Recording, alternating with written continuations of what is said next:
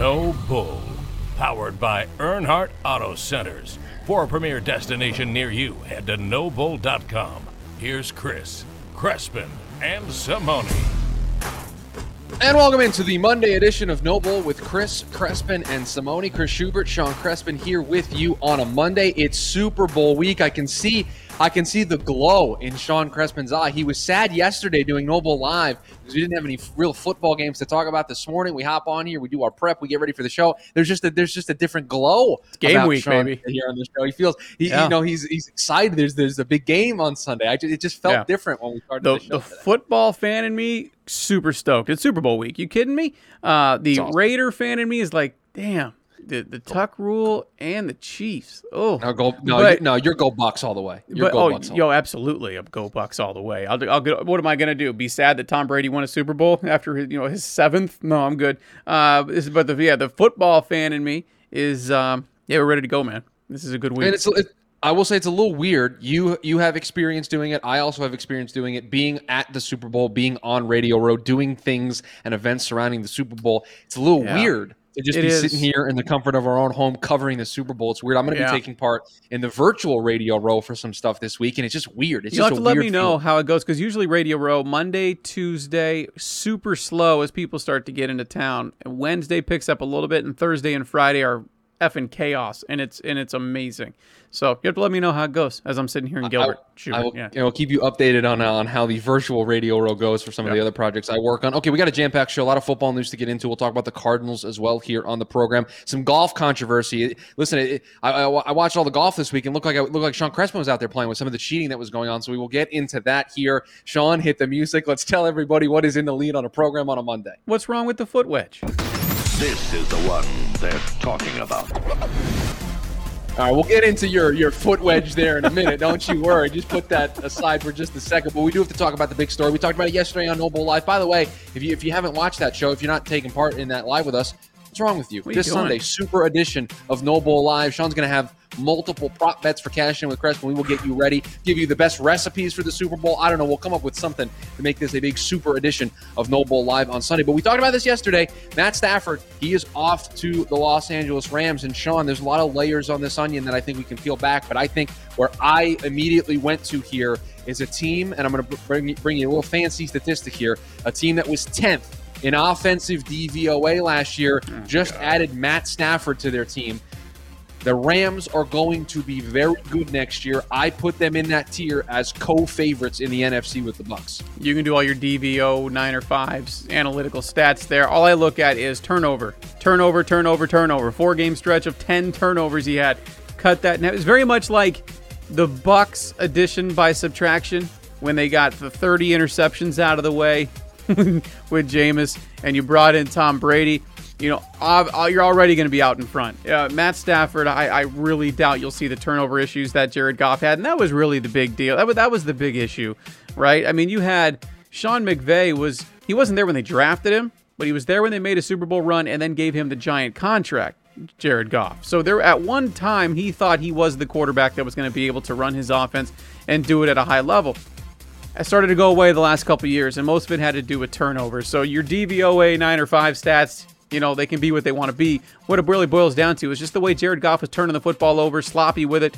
Matt Stafford brings a better arm, opens up the offense, things that McVay can do a little bit. So it's an improvement for sure. And I don't need DVOA 9 or 5 stats to tell me that. And this will be the best offensive coach that Matt Stafford will have had. This will be the best offensive group that Matt Stafford has had in his career. And, oh, by the way, their defense was pretty good last year as well. They do have some cap situations. In the NFL, yes. They do have some fourth in defensive DVOA. They do have some cap situations that they necessarily need to work out to make their roster work for next year. But, Sean, I will leave you with this before we transition to another layer of this onion. This comes from a buddy of mine on Twitter. The Rams spent 2 1s, 2 2s, and 2 3s to trade up to draft Jared Goff, and then another 2 1s and a 3 to replace him after 5 seasons. So all in for Jared Goff, both the drafting and the then shipping out of Jared Goff, 4 first-round picks, 2 second-round picks, and 3 third-round picks. Well, that's a lot of draft capital. That is an awful lot of draft capital. But, I gave you the stat last week as well. Since 2017, no quarterback has won more games. than Jared Goff. So they're doing something right. They made a Super Bowl appearance. They were in that game in the fourth quarter. In that Super Bowl, is I think everybody. I was in the game based on the lack of scoring in that particular Super Bowl. But so they did something right. This is just a franchise that doesn't value first-round picks, clearly, because they haven't had one for the last couple of years, and they're not going to have one for a few more. So they drafted Jared Goff in 2016 or 2015, and they haven't picked in the first round since, and they won't pick into the first round until 2024 at the earliest. Now, they could trade for a pick, but they don't own a pick right now currently in the first round until then. Yeah, whatever. I mean, they have the number one defense in the league, and they have an offense that I think is going to, at this point, taking a few strides forward, and this is going to be a team that I think many will have as their NFC favorite going into next season. Okay, another layer to this is we're kind of getting some breadcrumbs here. Albert Breer had a really nice piece talking about some of the other trade packages that other teams had offered the Lions for Matt Stafford. Carolina threw pick 8 in there. Washington had pick 19. Bunch of teams called. So the quarterback market is heating up. But Sean, do you know who the Rams called before maybe they made this deal with Matt Stafford? They called another team in the NFC North. And no, they did not call the Minnesota Vikings about Kirk Cousins. And no, they didn't call the Chicago Bears about Nick Foles. They called the Green Bay Packers about Aaron Rodgers, and Green Bay was like, not happening. We're good. I think you and I are both on the same page when the press conference heard round the world had people talking like Aaron Rodgers wanted to be gone out of Green Bay. It's like, dude, they won 13 games each of the last 2 years. He's got 3 years left on his contract. Why the hell would they trade him? And after Aaron Rodgers calms down, or in his words, relaxes, right? You can spell it out. Why would either one of them want to move on? It made no sense whatsoever. So, no, it's not surprising they reached out. It's also not surprising that the Green Bay Packers said, nah, man, we're good. Go ahead and call someone else. All right, we got to get to the controversy in golf, Sean, because Patrick Reed finds himself in it once again. And it was not because he used the Sean Crespin foot wedge? No, he didn't use the foot wedge, no. No, so I'm not going to bore you with the details of this, but he's playing in the I think it's the Farmers Open in this past weekend, and he hit a shot during his third round, and it went left coming out of a bunker. He hit the fairway bunker, and he hit it left. And on the broadcast, you clearly saw it bounce once and then bounce it and then land in a hole. And as he's walking up, he asked his two playing partners, "Hey, did you see it bounce?" They both said no. He asked the volunteer, when he walked up to the volunteer, "Did you see it bounce?" And you can clearly hear the PGA Tour has put this on their official Twitter account, the exchange between Patrick Reed and everybody involved on 10. You hear the volunteer go, "No, I didn't see it bounce. No, I didn't see it bounce." So this ball is now lying there. Patrick Reed then takes said ball, looks around at it for a little bit, takes that ball and moves it and calls for a rules official to come over. He wants embedded relief. So in golf, you get relief, you get free relief if your ball is embedded, if it breaks the plane of the ground. But you don't get it if it bounces. Now, everybody involved said they didn't see it bounce, so that's how they operate. The rules official came over, was a little confused as to why this golf ball had been moved. He put his fingers down in there to see if it broke. He said it did break. It did break the plane, so you get relief. Now, meanwhile, Patrick Reed has kind of already started the process of this. So I don't know if it broke the plane after he took the ball out, right? We don't know when it quote unquote broke the plane, but the rules official was completely confused as to why this was the case. And then afterwards, Patrick Reed gets interviewed about it, and he says these weird things about, I asked the volunteer and she said, no, it didn't bounce. Not what she said. You clearly hear her on the tape say, I didn't see it bounce. So Patrick Reed, a little twisting of some words here. But it's the same thing. Kind of moving around. No, it's not. It's not. It is passing the buck off to the volunteer that, no, the volunteer said it didn't bounce. That's why I took the relief. My volunteer said she didn't see it bounce. So a lot of controversy around this. Patrick Reed finds himself in these situations all the time. I didn't like it. It's just not how you're supposed to do things. The rules analyst on the program that CBS had was like, yeah, I don't suggest moving the golf ball. You probably should wait for the rules official to come over. Just not a good look. This is Patrick Reed finds these things. He finds himself in these situations all the time, and he has lost the benefit of the doubt here. He just has. Now, you use these tricks all the time on the golf course. Yeah, your lie gets improved all the time. I look over, you're originally behind a tree, and all of a sudden, Sean's in a really nice spot, got a nice shot at the green. Yeah. That's how he beats me every time when we go play. Or if there's a lot of desert out here in Phoenix where we play, especially where we play. So I'm not going to scuff up my clubs. Just kick it over to the little green stuff there. Nothing, doesn't hurt anything. Doesn't change the shot very much. Nothing wrong with that.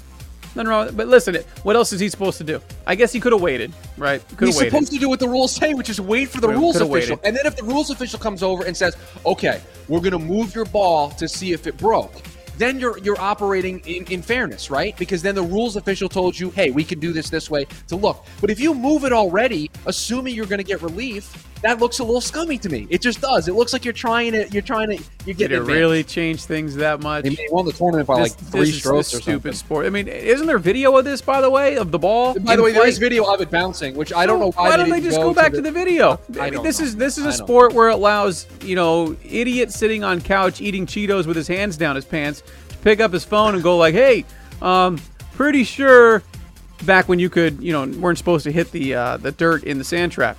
I'm pretty sure his club nicked a couple of grains of sand there. Saw it in the slow motion video. You guys should go back and look at it. And golf would go back and look at it and punish a dude. This is that sport. This is just idiotic. And they couldn't go back to the video on this? It's ridiculous. One quick note here before we get into a new segment here, Sean's TV reviews, because Sean's super behind on television, so he's going to update us on what he's been watching. ASU legend, Dustin Pedroia, Boston Red Sox legend, calling it a career today, announcing his retirement. It's actually going to have a press conference later on today. As we're recording this, he's going to have that press conference later on today. A staple there in Boston, part of the reason why they won a couple of those championships up there. He is a namestay up there. He's an icon up there. That number will probably be retired here soon. So the career of Dustin Pedroia, it didn't end probably the way that he wanted it to, but at his peak, he was one of the best second basemen in all of baseball. Only player ever to earn Rookie of the Year, Gold Glove, and MVP, along with World Series championships in his first 2 full seasons. Getting it done. A little confused as to why you didn't tell me to hit the 60 seconds of baseball. Talk about cheating. That is just like moving your ball before the rules official gets over there. You just jump into a baseball story without me hitting the 60 seconds of baseball clock. It was just a quick mention. I didn't think I needed to do. It wasn't going to be 60 seconds, so I just figured I'd make a quick mention and we can move on to your TV review, because you are now. And listen, I just want to let everybody know this is your spoiler alert. This is the warning that what Sean is about to do could potentially be spoilers. But you know what? If you haven't seen the show by this point, this is on you. Sean is now watching season 2 of The Mandalorian. Okay, he's moved out. First of all, season 2 came out in October. It started in October and it was a weekly release and ended in December. It's now February 1st today, okay? I have no mercy for you. If you haven't watched the show at this point and you're listening to this podcast, I've given you a spoiler warning. Pause the show, skip ahead a couple of minutes. It's on you now if you hear a spoiler. Okay, so you watched season 2, episode 1. And this is the only reason why this is on the show is because in the pre-show I was like, dude, how about the great first episode? You got the Marshal, you got Timothy Olyphant, you got the big reveal at the end, and you're like, what are you talking about? And I'm like, what nothing. Reveal? You didn't piece anything together with, the Marshal and the armor that he was wearing, the armor that the Mandalorian was looking for, and then the guy at the end, and you're like, no, I don't know what you're talking about. No idea. Listen, I'm not trying to spoil it for my friend. So while we are prepping for the show, in the background, I hear Disney Plus being fired up because Sean is trying to go back to see the end of the episode to see what he missed. And then he put it all together that there's a pretty big reveal that Mr. Boba Fett. Well, I knew what the armor was, right? I knew what the armor was. I'm like, oh, that makes sense. I know where that comes from. But I didn't. I was only half paying attention at the end of the episode after they killed a big monster. And I'm like, okay, I think it's just the bad guy from last year. Turns out it wasn't. It was spoiler alert. It was Boba Fett whose armor was in the show the whole damn time. So yes, I didn't put it together. Thank you for helping me out. Onward we go to episode 2. But listen, and Sean has also seen the end of episode 2, by the way, because Disney Plus skipped ahead to the end of episode 2. So he's got a little bit of a spoiler here. Yes, the 3 months, Schubert, is not enough for you to be like, oh, you should have seen it by now. That's not enough. A year to not have seen episode 1. A year is fair. Episode 1 came out in October. A year is fair. Now I didn't spoil the end. You gave fair warning. I mean, I'm not going to do that to you. You gave fair warning on the show. We appreciate that. But a year is what it is. Not 3 months. I'll get to it when I can get to it. It might take me till the end of the year to get to the end of this damn show. So, we're working our way. It's not going to be good pace here for the show and the TV reviews. And we're going to do one show a year. Okay, coming up next, the Arnaud Bowl with Chris Crespin and Simone. Matt Stafford is off to LA. What does it mean for the Cardinals standing in the NFC race? We will get into it next here on No Bull with Chris Crespin and Simone. It's a new month, February 1. Schubert just said it. How about a brand new ride? New ride to go with the new month. NoBull.com is where you want to go. 10,000 vehicles to check out. See if there's anything out there. See if there's anything you want to upgrade with. No Bull Express option makes it easy. You hear us talk about it all the time. They're going to bring that ride right to your front door for you to test drive it for the day. They're going to let you fill out the financial application, deliver the new ride once the purchase is done. NoBull.com is where you want to go. The No Bull Express option turns the entire buying process into an absolute breeze. You can also visit the 19 Arizona locations of Earnhardt Auto Centers. 21 dealerships, 17 different brands. Feel the Earnhardt difference as soon as you walk in the door. The family-owned difference since 1951. You know it's a name you can trust. Earnhardt Auto Centers, 69-year commitment from their family to yours. Earnhardt Auto Centers and NoBull.com. That ain't no bull.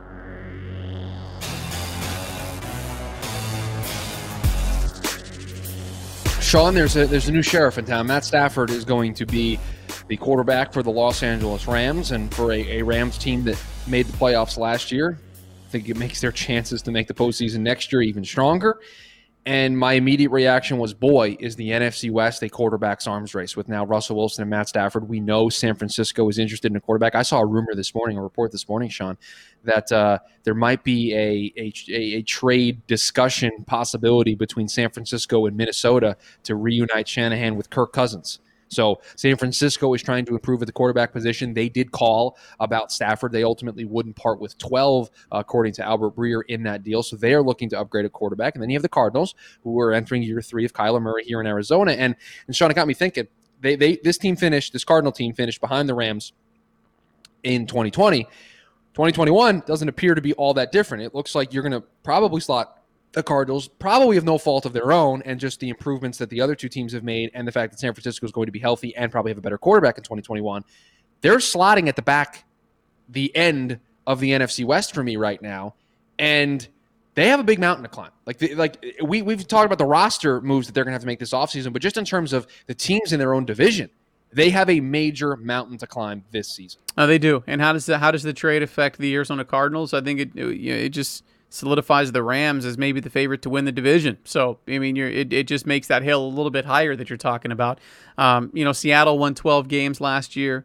They'll be back and be a contender to win the division. The Rams, I think, will be the favorite, and it's going to be interesting to see what the 49ers do. I mean, the 6-win team last year, but it's a 6-win team that was, decimated from injuries from the start of the season all the way through. They were uprooted from remember they had to play here, uprooted from their homes for the final 4 games of the year. It was a team that just had everything going against it, and they were 6-10. They were 2 games away from where you sit at 8-8, and they beat you late in the year with a backup quarterback. So, yeah, I kept, towards the end of the year when the Cardinals had those 2 frustrating losses to both the 49ers and the Rams, I said, how can I take you seriously going into next season if you're 3-12 against teams with winning records and you can't win within your own division? That still stands right now. That may even be getting larger at this point because the 49ers beat you late with a backup quarterback when you had to have one. They're going to be healthy. They're going to be more talented of a roster. The Rams and Seahawks, you can say the exact same things about. So, yeah, you're not wrong. The Arizona Cardinals, I think, going into next year, barring something crazy happening, will, if you're on paper putting the divisions together, yes, give me the Rams, Seahawks, and 49ers can be 2 or 3 wherever you feel like putting them, and the Arizona Cardinals, unfortunately, are going to be more than likely predict to finish dead last in that division.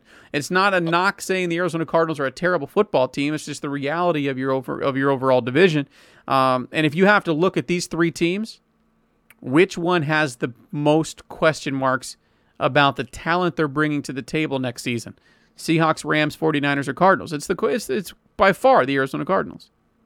Yeah, and then I think after them, I would say Seattle has the most question marks with the way that they finished this past season, just not looking the same as they did probably the first 8 weeks of the year. New offensive coordinator as well, sure.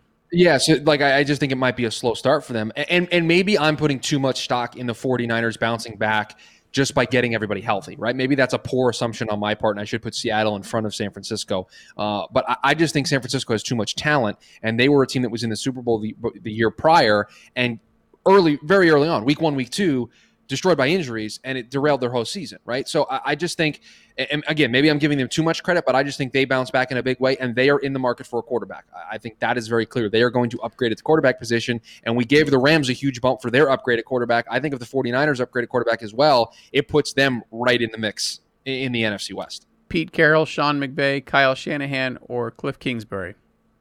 You get what I'm you get where I'm going no, here? I get it. The question marks are, I don't have any question marks about Pete Carroll. I don't have any questions about Sean McVay. I have very few questions about Kyle Shanahan. There's some criticism you can give him, even going back to the Super Bowl season, in terms of some situational awareness and play calling. But overall, he's led a team to a Super Bowl. You know, the crowning achievement of Cliff Kingsbury as an NFL head coach so far is 8-8. So, you know, if they're going to have questions about anybody in that division from a coaching standpoint, it's the Cardinals as well. So, again, not a major knock on the Cardinals. You're going to be playing in the NFL's best division next year. And unfortunately, you have more question marks than the other teams that are in that division. So, yeah, you're going to be slotted into that last spot next year. Going in. So, I think it's fair to say that you and I are in agreement of where the Cardinals find themselves in the pecking order of not just the NFC, but the NFC West. And Sean, I have a question for you because I saw a story today and it got my mind wondering because I was reading the story and I was incredibly confused at the conclusion that was made here. ESPN put a piece together and they tiered the Super Bowl timelines for all 32 NFL teams. And the title is Super Bowl timelines for all 32 NFL teams, who's in the mix, getting closer, and years away. I will read you the tiers, okay? Hopefully you keep track of this because then I want to ask you where you think the Cardinals fit in tier-wise, and then I want to have a discussion of the teams in the tier with the Cardinals. Here are your tiers. Current contenders, on cusp, 1 year out, 2 years out, 3 years out, 4+ years out.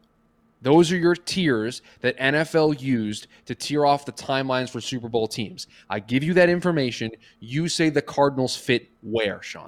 If everything goes right, 2 years. Okay, so you are painting a very rosy picture, but you are saying that they are 2 years out. If everything goes right. I will tell you are more pessimistic than the writers of this ESPN story, and in particular Josh Weinfuss, who wrote the blurb about the Cardinals. Is that right? The Cardinals sit in the tier of 1 year out in this story. And here is why I have a problem with the Cardinals being in this tier. Now, they're at the back of the tier, right? They're listed last. But these are the teams, I'm going to read you, the teams in the same tier that is labeled still a year away. And you tell me, a little impromptu, better or not better. Okay. You tell me if you think the Cardinals' chances are better or not better than this team. The Indianapolis Colts. The Indianapolis Colts. They're definitely not better than the Indianapolis Colts, so they can't be there, okay? Cleveland Browns. Cleveland Browns. Give me the Browns all day. San Francisco 49ers. We just talked about that. Give me the 49ers. Tennessee Titans. No, Tennessee. Give me Tennessee all day. Pittsburgh Steelers. Gosh, no. That is a really good football team. They're in a year out. If Arizona Cardinals. That's the tier. No, that is the tier that the Cardinals find themselves in, and that's where I have a problem with this story. You can't tell me that teams like the Colts, Titans, and Browns are all a year away, even the 49ers are a year away, and put the Cardinals in that same tier. The Cardinals have so many more problems than those teams. And to your point, Sean, even if everything goes right, I still think they're 2 years away. To say, and by the way, that's what Weinfuss points out, that everything has to break their way in order for this to happen, right? I'll read you the blurb. Give me his blurb. Strategy for becoming a Super Bowl contender is the way it's titled. Quote, giving Kyler Murray as much help as possible. Murray is already the type of quarterback who can get a team to a Super Bowl and then win it, but he can't do it alone. Arizona has the receiver to do it in DeAndre Hopkins, but the Cardinals need to bolster the talent level at tight end, running back, and the second and third receivers. If they can do that through the draft and free agency, then the Cards could be in a good spot to make a Super Bowl run in the next year or two. And then the category of biggest X factor, Cliff Kingsbury is listed. Boom. That's why I can't put them in the same tier as the Indianapolis Colts. The Indianapolis Colts, if they traded for Matt Stafford, Sean, if they were the team that ended up with Matt Stafford, we would be talking about them as a legitimate contender to be in the AFC Championship game against the Chiefs next year. In all seriousness, that's how we would be looking at the Indianapolis Colts. I agree with that. They are literally a quarterback away. And so to tell me that those two teams, yeah, you put the Colts at the top of the tier and you put the Cardinals at the bottom of the tier, you're still telling me all of these teams are still a year away. There is no way the Cardinals are even close to some of the teams we talked about at the top. The Browns almost beat the Chiefs in the playoffs, Sean. They played a playoff game against the Chiefs in the playoffs. The Colts played playoff games. The Titans played playoff games. The Cardinals haven't played a playoff game. You can't put them on the same Right. tier. Can we get to the postseason first? Well, and for the Pittsburgh Steelers, they have them in the 1 year away category. But for me, they're 1 year away from a rebuild because I think Ben has one more year left in him, followed by a handful of contracts that are coming up, TJ Watt and so forth. So I think they're 1 year away from a rebuild. So the Steelers better be contenders now, or after next year, they're out of that category as well. So no, I agree with you. They're not. It's kind of a confusing article, to be perfectly honest. The Arizona Cardinals. I just think it doesn't make sense. It doesn't. The same tier with those teams. But again, doesn't. when you structure it in the way that they're structuring it with these different timelines, listen, I don't know what else to do, but I still think they should belong in the 2 years away. But you can't tell me that. Let's just agree right now that the Cardinals are in this year away camp. You can't tell me that the Colts are the same year away that the Cardinals are. Right? That's where I have an issue with a tier like this. Those two teams are not the same. Well, right? The Titans and the Cardinals are not the same. And listen to the teams in the getting closer, 2 years away, getting closer category. This feels much more where it should. The Miami Dolphins, the Chargers. I would take the Dolphins and the Chargers over the Cardinals right now. The Cowboys. I would take the Cardinals over the Cowboys. Vikings. The kind of feels where they're at. Yeah, but they should be kind of right in that conversation. Right, and then on the next tier, they call it on the upswing. They kind of fit here too. So maybe back half of 2 years out and top side of the upswing, because the Las Vegas Raiders are on the upswing, the Panthers are on the upswing, the Washington football team. That kind of feels where they should be. You know what I mean? That Raiders.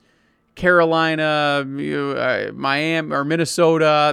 That's the area that the Arizona Cardinals should be at. So no, I agree. Sean, with you. it stunned me. It stunned me when I saw where they were on the chart, and I figured I needed to bring this up on the show to get your reaction to it. Super Bowl timelines for all 32 NFL teams. Yeah, I read the whole story. They talk about the methodology. They talk about everything that goes involved, and they give you breakdowns on all the teams. So it's a really great story, but it just stunned me where the Cardinals were because I kept scrolling. That's what I do when they have these lists. I'm like, okay, where are the Cardinals, right? Is this going to be something that we should talk about on the show? And sure enough, when they were in the year away, I was like, oof, man, year away. I think that's being generous. And that's why I wanted to phrase it to you where you would put them. And you said 2, and I thought you were being generous. 2 years. I agree. I think I am too, because 2 years from now, you're hoping for Kyler Murray to continue to grow. Probably more so you're hoping 2 feels better than 1. It does. Like 2 feels right. It feels like that gives them enough time to build this. You're hoping for Kyler to take another step. You're definitely hoping for Cliff Kingsbury to really settle in as a head coach in the National Football League. I want to see how this whole free agent period this year, this is a fork in the road type offseason for the Arizona Cardinals. Point. I don't know if fans are really realizing just this is a fork in the road. This is we're going to go sweeping changes, talking GM, coach, and everything else could be out kind of road. Or if they miss the playoffs next year, I think both are gone. Yeah, or this is hey, they were able to piecemeal something together free agent wise. They hit on a couple draft picks, and okay, now they're back in the mix again. Right. But this is an offseason. Again, 8-8 feels nice. Feels better, right? Hey, it's 3 wins better. It feels nice. But when you put context to it, still 3-12 against teams with winning records over the course of the last 2 years. They improved by 3 games, but they played a significantly easier schedule. And now we keep talking about it. The issues in bringing back just your own talent from last year is going to be a problem. So this is a fork in the road type offseason for the Arizona Cardinals. One way is going to lead towards sweeping changes. The other way might give you a little bit more optimism, a little bit more hope, but I'll tell you what, that is a very, very, very fine line. You're going to fall on one side or the other. Yes, and I think the side in which they figure this out and they put themselves on the right course, I think it just starts to open that window, right? I don't think that Super Bowl window gets opened, this season. I think you start to open it with this season. And Sean, listen, I'll wrap this back up to the story we talked about on the top. One of the teams in your division got infinitely better over the weekend, right? They got a lot better with the addition of Matt Stafford over Jared Goff at quarterback. Your move, and I know this isn't a game of keeping up with the Joneses, but your move, Cardinals, right? You missed the playoffs last year. You were the team that didn't make the playoffs. What moves are you making in order to make your team better? But it's been a situation of keeping up with the Joneses since the hire of Cliff Kingsbury. Because again, don't kid yourself. Behind them. They're very behind. Don't kid yourself and give me any other reason as to why he was hired besides Sean McVay's success and Kyle Shanahan's success. That's the only reason the outside the box thinking was even remotely accepted. So it has been a keeping up with the Joneses situation for the Arizona Cardinals for 2 years now. And you're right. Right. They haven't been keeping up. So, this offseason, major fork in the road, I think, for this franchise. Yeah, it's going to be a major turning point, and we're going to be here chronicling it all along the way to see what they do to build out the 2020 version of this team. Sean, coming up next on the program, MLB about 2 weeks away from getting things started, and it doesn't appear like the union and the league are on the same page. As 2020, once again, a preview of things to come. We'll get into it next here on No Bull with Chris, Crespin, and Simone. But first, have to tell you about our partners over at Manscaped. And gentlemen, Valentine's Day is upon us. Make sure you are ready for wherever the night may take you. Our friends at Manscaped, the global leaders in men's below-the-waist grooming, are here to tell you that you need to use the best tools for the job so you can be ready for anything on that special day. 2 million men already trusting Manscaped products to groom. Make sure you are one of them. The Perfect Package 3.0, led by the revolutionary third-generation Lawnmower 3.0 trimmer, advanced skin-safe technology, the cutting-edge ceramic blade to reduce grooming accidents, and we all want to reduce those in our life. Also waterproof, prevents that mess on the bathroom floor and in the sink. And let's be real, we've smelled the worst down there before. You got the Crop Preserver, the Crop Reviver. These products keep our boys from sweating, smelling, and sticking. They got the brand new refined cologne signature scent that you've heard me talk about, and that's the same signature scent that's in all of Manscaped formulas. The cologne is the perfect complement to that Perfect Package 3.0. Go over to manscaped.com, check out all the products, pick out what you like. And if you use the promo code NOBULL when you check out, you're going to get 20% off and free shipping. That's promo code NOBULL, manscaped.com. You will get 20% off and free shipping. Your balls will thank you. All right, Schubert. You got yourself 60 seconds on the clock here. No. This is not, full segment here. This is not an in the lead. Full segment of baseball here. Full segment. Full block. 10, 12 minutes. We're going to discuss a little baseball here. All right. No, not a 60 second. That's that. You say that for in the lead, Sean. That's an in the lead gimmick. We don't do that here. Please. This is a big topic. You're telling me I got to talk more than 60 seconds of baseball. You do. You have to talk. It is Super Bowl week, Schubert. Super Bowl week. I understand that, but I don't know if you've been following some of the happenings in baseball, so I'll try to sum it up here for you. But the union and the league aren't getting along, and I don't know if this is this is new to everybody, but we've kind of been doing this for a little while. If you remember last year, there was a big disagreement when Major League Baseball delayed the start of the season, and they needed to come up with what they were going to do. They didn't know if they were going to have fans in the ballpark. They knew for at least the beginning part of the year they were not. They needed to come up with how many games they were going to play, how the players were going to get paid. It got ugly, right? We talked about it, Sean. You and I did a radio show talking about the March agreement that got agreed to that caused all of these problems and how it kind of spitballed from there. It was a long year in terms of the union and the league being on the same page. Well, this year, similar situation. We kind of have a better understanding of how all of this works, but the league knows that it's going to be really difficult to pack stadiums. You're not going to get full ballparks. You don't know what local restrictions are going to be in terms of how many people you're going to be allowed to have in the building. So the finances on this are extremely important. And if the players are going to get paid a 162-game salary, right, if they're going to get their per game rate for 162 games, the owners have to figure out what the revenue is going to be. So there's a back and forth here. Now, either way, if the union tells the league to kick rocks, which is exactly what they are reportedly going to do today, the league is going to start in 2 weeks. Right, spring training is going to start in both Florida and in Arizona, unless the local governments there tell them thanks but no thanks, stay at home. Which I don't think Arizona and Florida are top of my list of states that I feel in which that would occur. They're going to start, but the league it tried to come to the union with a proposal of 154 games, and they were going to have expanded playoffs, universal DH. They were going to have all some of the similar things that we saw last year, and they were going to push the start of the league back by a month. Can we talk about that real quick?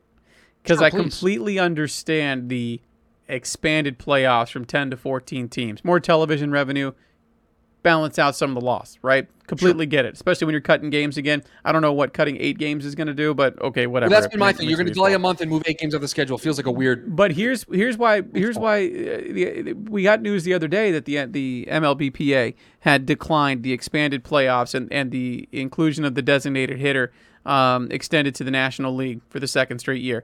Well, they already shot that down. I think a realistic conversation you can understand if you're the Major League Baseball Players Association. We need the expanded playoffs because we need the revenue coming in. Okay, but the fact that Major League Baseball keeps trying to force the designated hitter rule that doesn't help anything. That's not helping with revenue. That's not helping to counteract some of the losses that you've had. It's just simply Major League Baseball trying to force something in that they've wanted to get in for a while now. So if you're the PA, can I give you the counter argument? If you're the PA, you're like, what does that have to do with making up revenue? And I hear both sides of this argument, so I understand what I'm about to say isn't necessarily popular amongst a lot of people. But if you add the DH to the National League, that is a new position that needs to be filled, right? So if you are a prospective DH, if you're a Nelson Cruz, if you're a Marcell Ozuna, to give you two examples of guys who are more DH types that are free agents right now, your market is immediately cut in half before you even do anything. Only 15 teams are interested in your services because they don't trust your defense. They want you to be a DH. Well, by having the DH in both leagues, it opens up opportunities because those teams in the National League need to fill those spots. Now, some teams already have guys on their roster that they feel could be good DHs. Most it doesn't necessarily create new jobs, like I've heard a lot of people in baseball say, but it does create a more robust market. And I think that's what MLB is trying to sell the union on, is that it creates a better market for these players. Now, the issue that the players have in particular with this deal, and by the way, it would be a 154-game schedule that would pay the players their 162-game salary. The issue that the players have, and trust me, they have a list of them, their big issue is they think the way that this is written, the language in which this agreement is written, gives Rob Manfred the unilateral power at any point to start canceling games. So if an outbreak happens on a team, he can start shortening the schedule. And the players don't like that, because if you shorten the schedule, then that lowers the amount of money that these players are going to be getting, because they're going to get prorated amounts based on how many games get played. We saw that battle play out with the 60-game season last year. Guys only got 60 games worth of their 162-game pay. That's the concern. That's why they're going to tell the league to kick rocks today. But Sean, at the end of this year, the current collective bargaining agreement is as good as a coaster. Okay, it means nothing. It doesn't exist. It expires, and we are going to have a labor dispute. And I've talked about this. You have heard me scream from the mountaintops about this. That there is going to be a crisis in Major League Baseball. These two sides do not get along. They do not give each other even the slightest bit of ground. They do not find any sort of common ground to work together from. I think we are teetering, and we are moving very close towards a lockout. And we have not seen this happen in sports in a really long time. When was the last one? The NFL one in 2012. But it didn't hit games. Yeah. Right. I think this one teeters on spring training and games being played next season, because Sean, they can't agree on this, man. They can't agree on this. This is where, I know you hate me saying this, but I bring it up all the time, a structured salary cap type. They have a salary cap, and every time I know you keep saying that, but they do have a salary cap. This is what it really boils down to, and not necessarily the cap, but the floor that's not included. You know what I mean? That's what this. And that's the reason why. And that's the reason the luxury tax isn't a cap, so there isn't a floor. But yes, the owners treat it like a cap. Correct. It's kind of this wink, wink, nudge, nudge. Nobody go over. But the major issue last year, if I remember correctly, was prorated salaries or not prorated salaries, or and there's just. I see what the players are getting at. Obviously, we could go full Blake Snell, and I'm not playing unless I get mine from last year, which is my favorite quote of 2020. But from the owner's perspective, there's still incredible uncertainty. You got to protect yourself.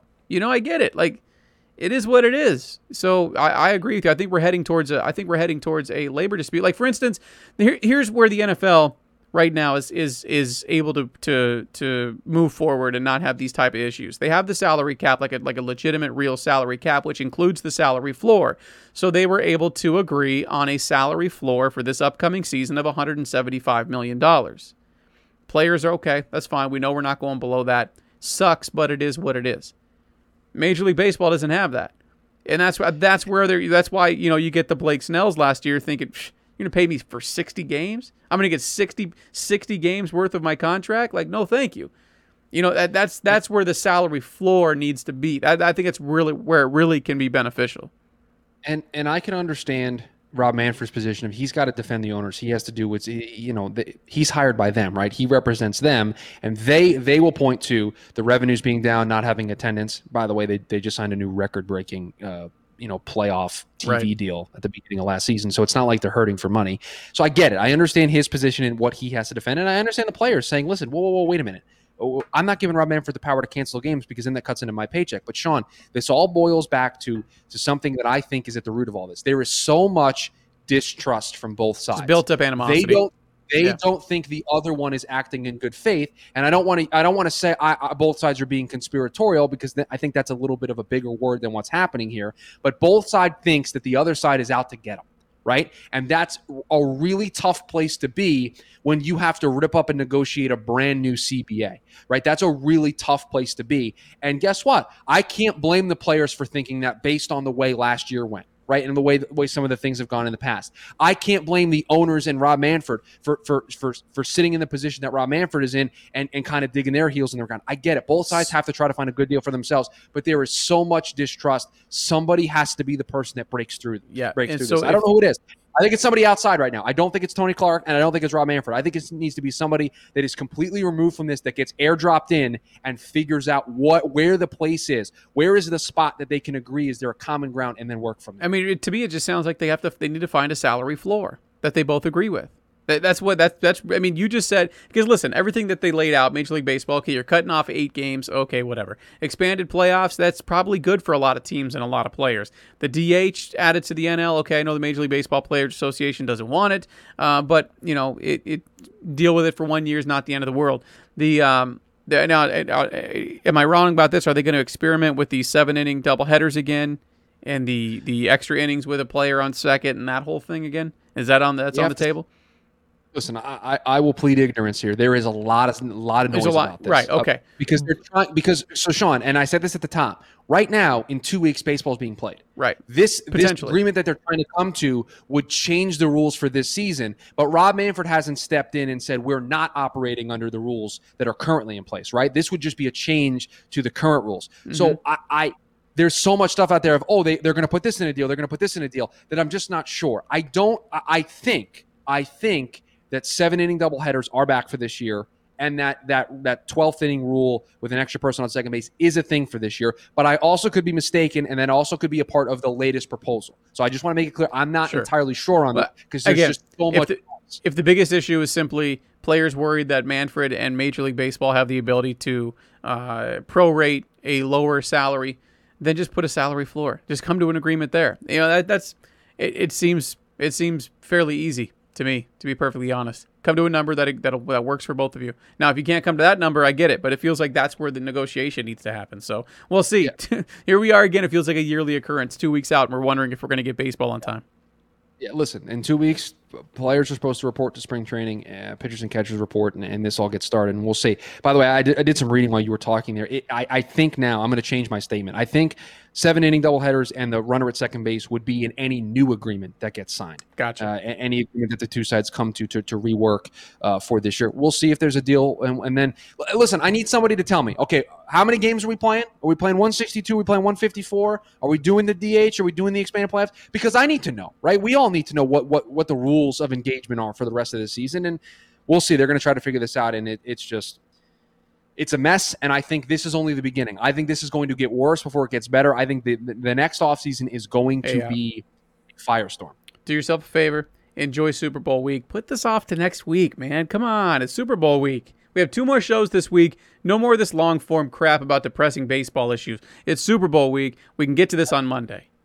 I mean, that's what the Major League Baseball and the PA did last year when they were actually in the middle of a negotiation and there was a holiday weekend. They're like, oh, we'll just get to this until Monday. Remember that garbage? So we can do the same here. We can do the same. We're going to enjoy the Super Bowl week. We'll talk about that on Monday. I thought you were going to hit me with Schubert. You're way over your 60 seconds. We got to move this way over, by the way. Yeah, that's what you way over. Yeah, so 2021 baseball season is going to be fun, and then the 2022 offseason is going to be just a blast. I can't wait for it. So if anything happens here the rest of this week, I'm sure they're taking the week off for the Super Bowl as well. So I don't think we'll get anything until next week at the earliest. That's going to do it for us here. Time is up. Come on, let's go. That is going to do it for us here on the Monday edition of No Bull with Chris Crespin and Simone. Sean's laughing at himself because he thinks he made a good joke there. That's really funny. You can follow the show on Twitter at NoBull_podcast. We post the shows there each and every day. A lot of social media stuff there as well. Follow the YouTube channel, No Bull Podcast. Follow us on Facebook as well. That's where No Bull Live is. You can expect that every Sunday. Even when football's over, we'll still be doing No Bull Live on Sunday. Sean and I giving you all the sports breakdown from over the weekend. You can follow me on Twitter at Shoe Radio. You can follow Sean on Twitter at Crespin02. By the way, Sean, real quick here before we get out of here. Day 15, down the magical 13 pounds. Another round of applause for you. Thank you, sir. RevitalizeWeightLoss.com.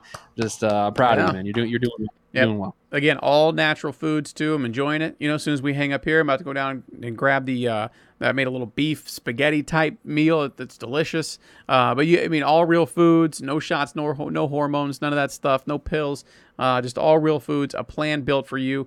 And revitalizeweightloss.com guarantees at least 20 pounds in 40 days. I'm at day 15 and already at 13. So you do the math.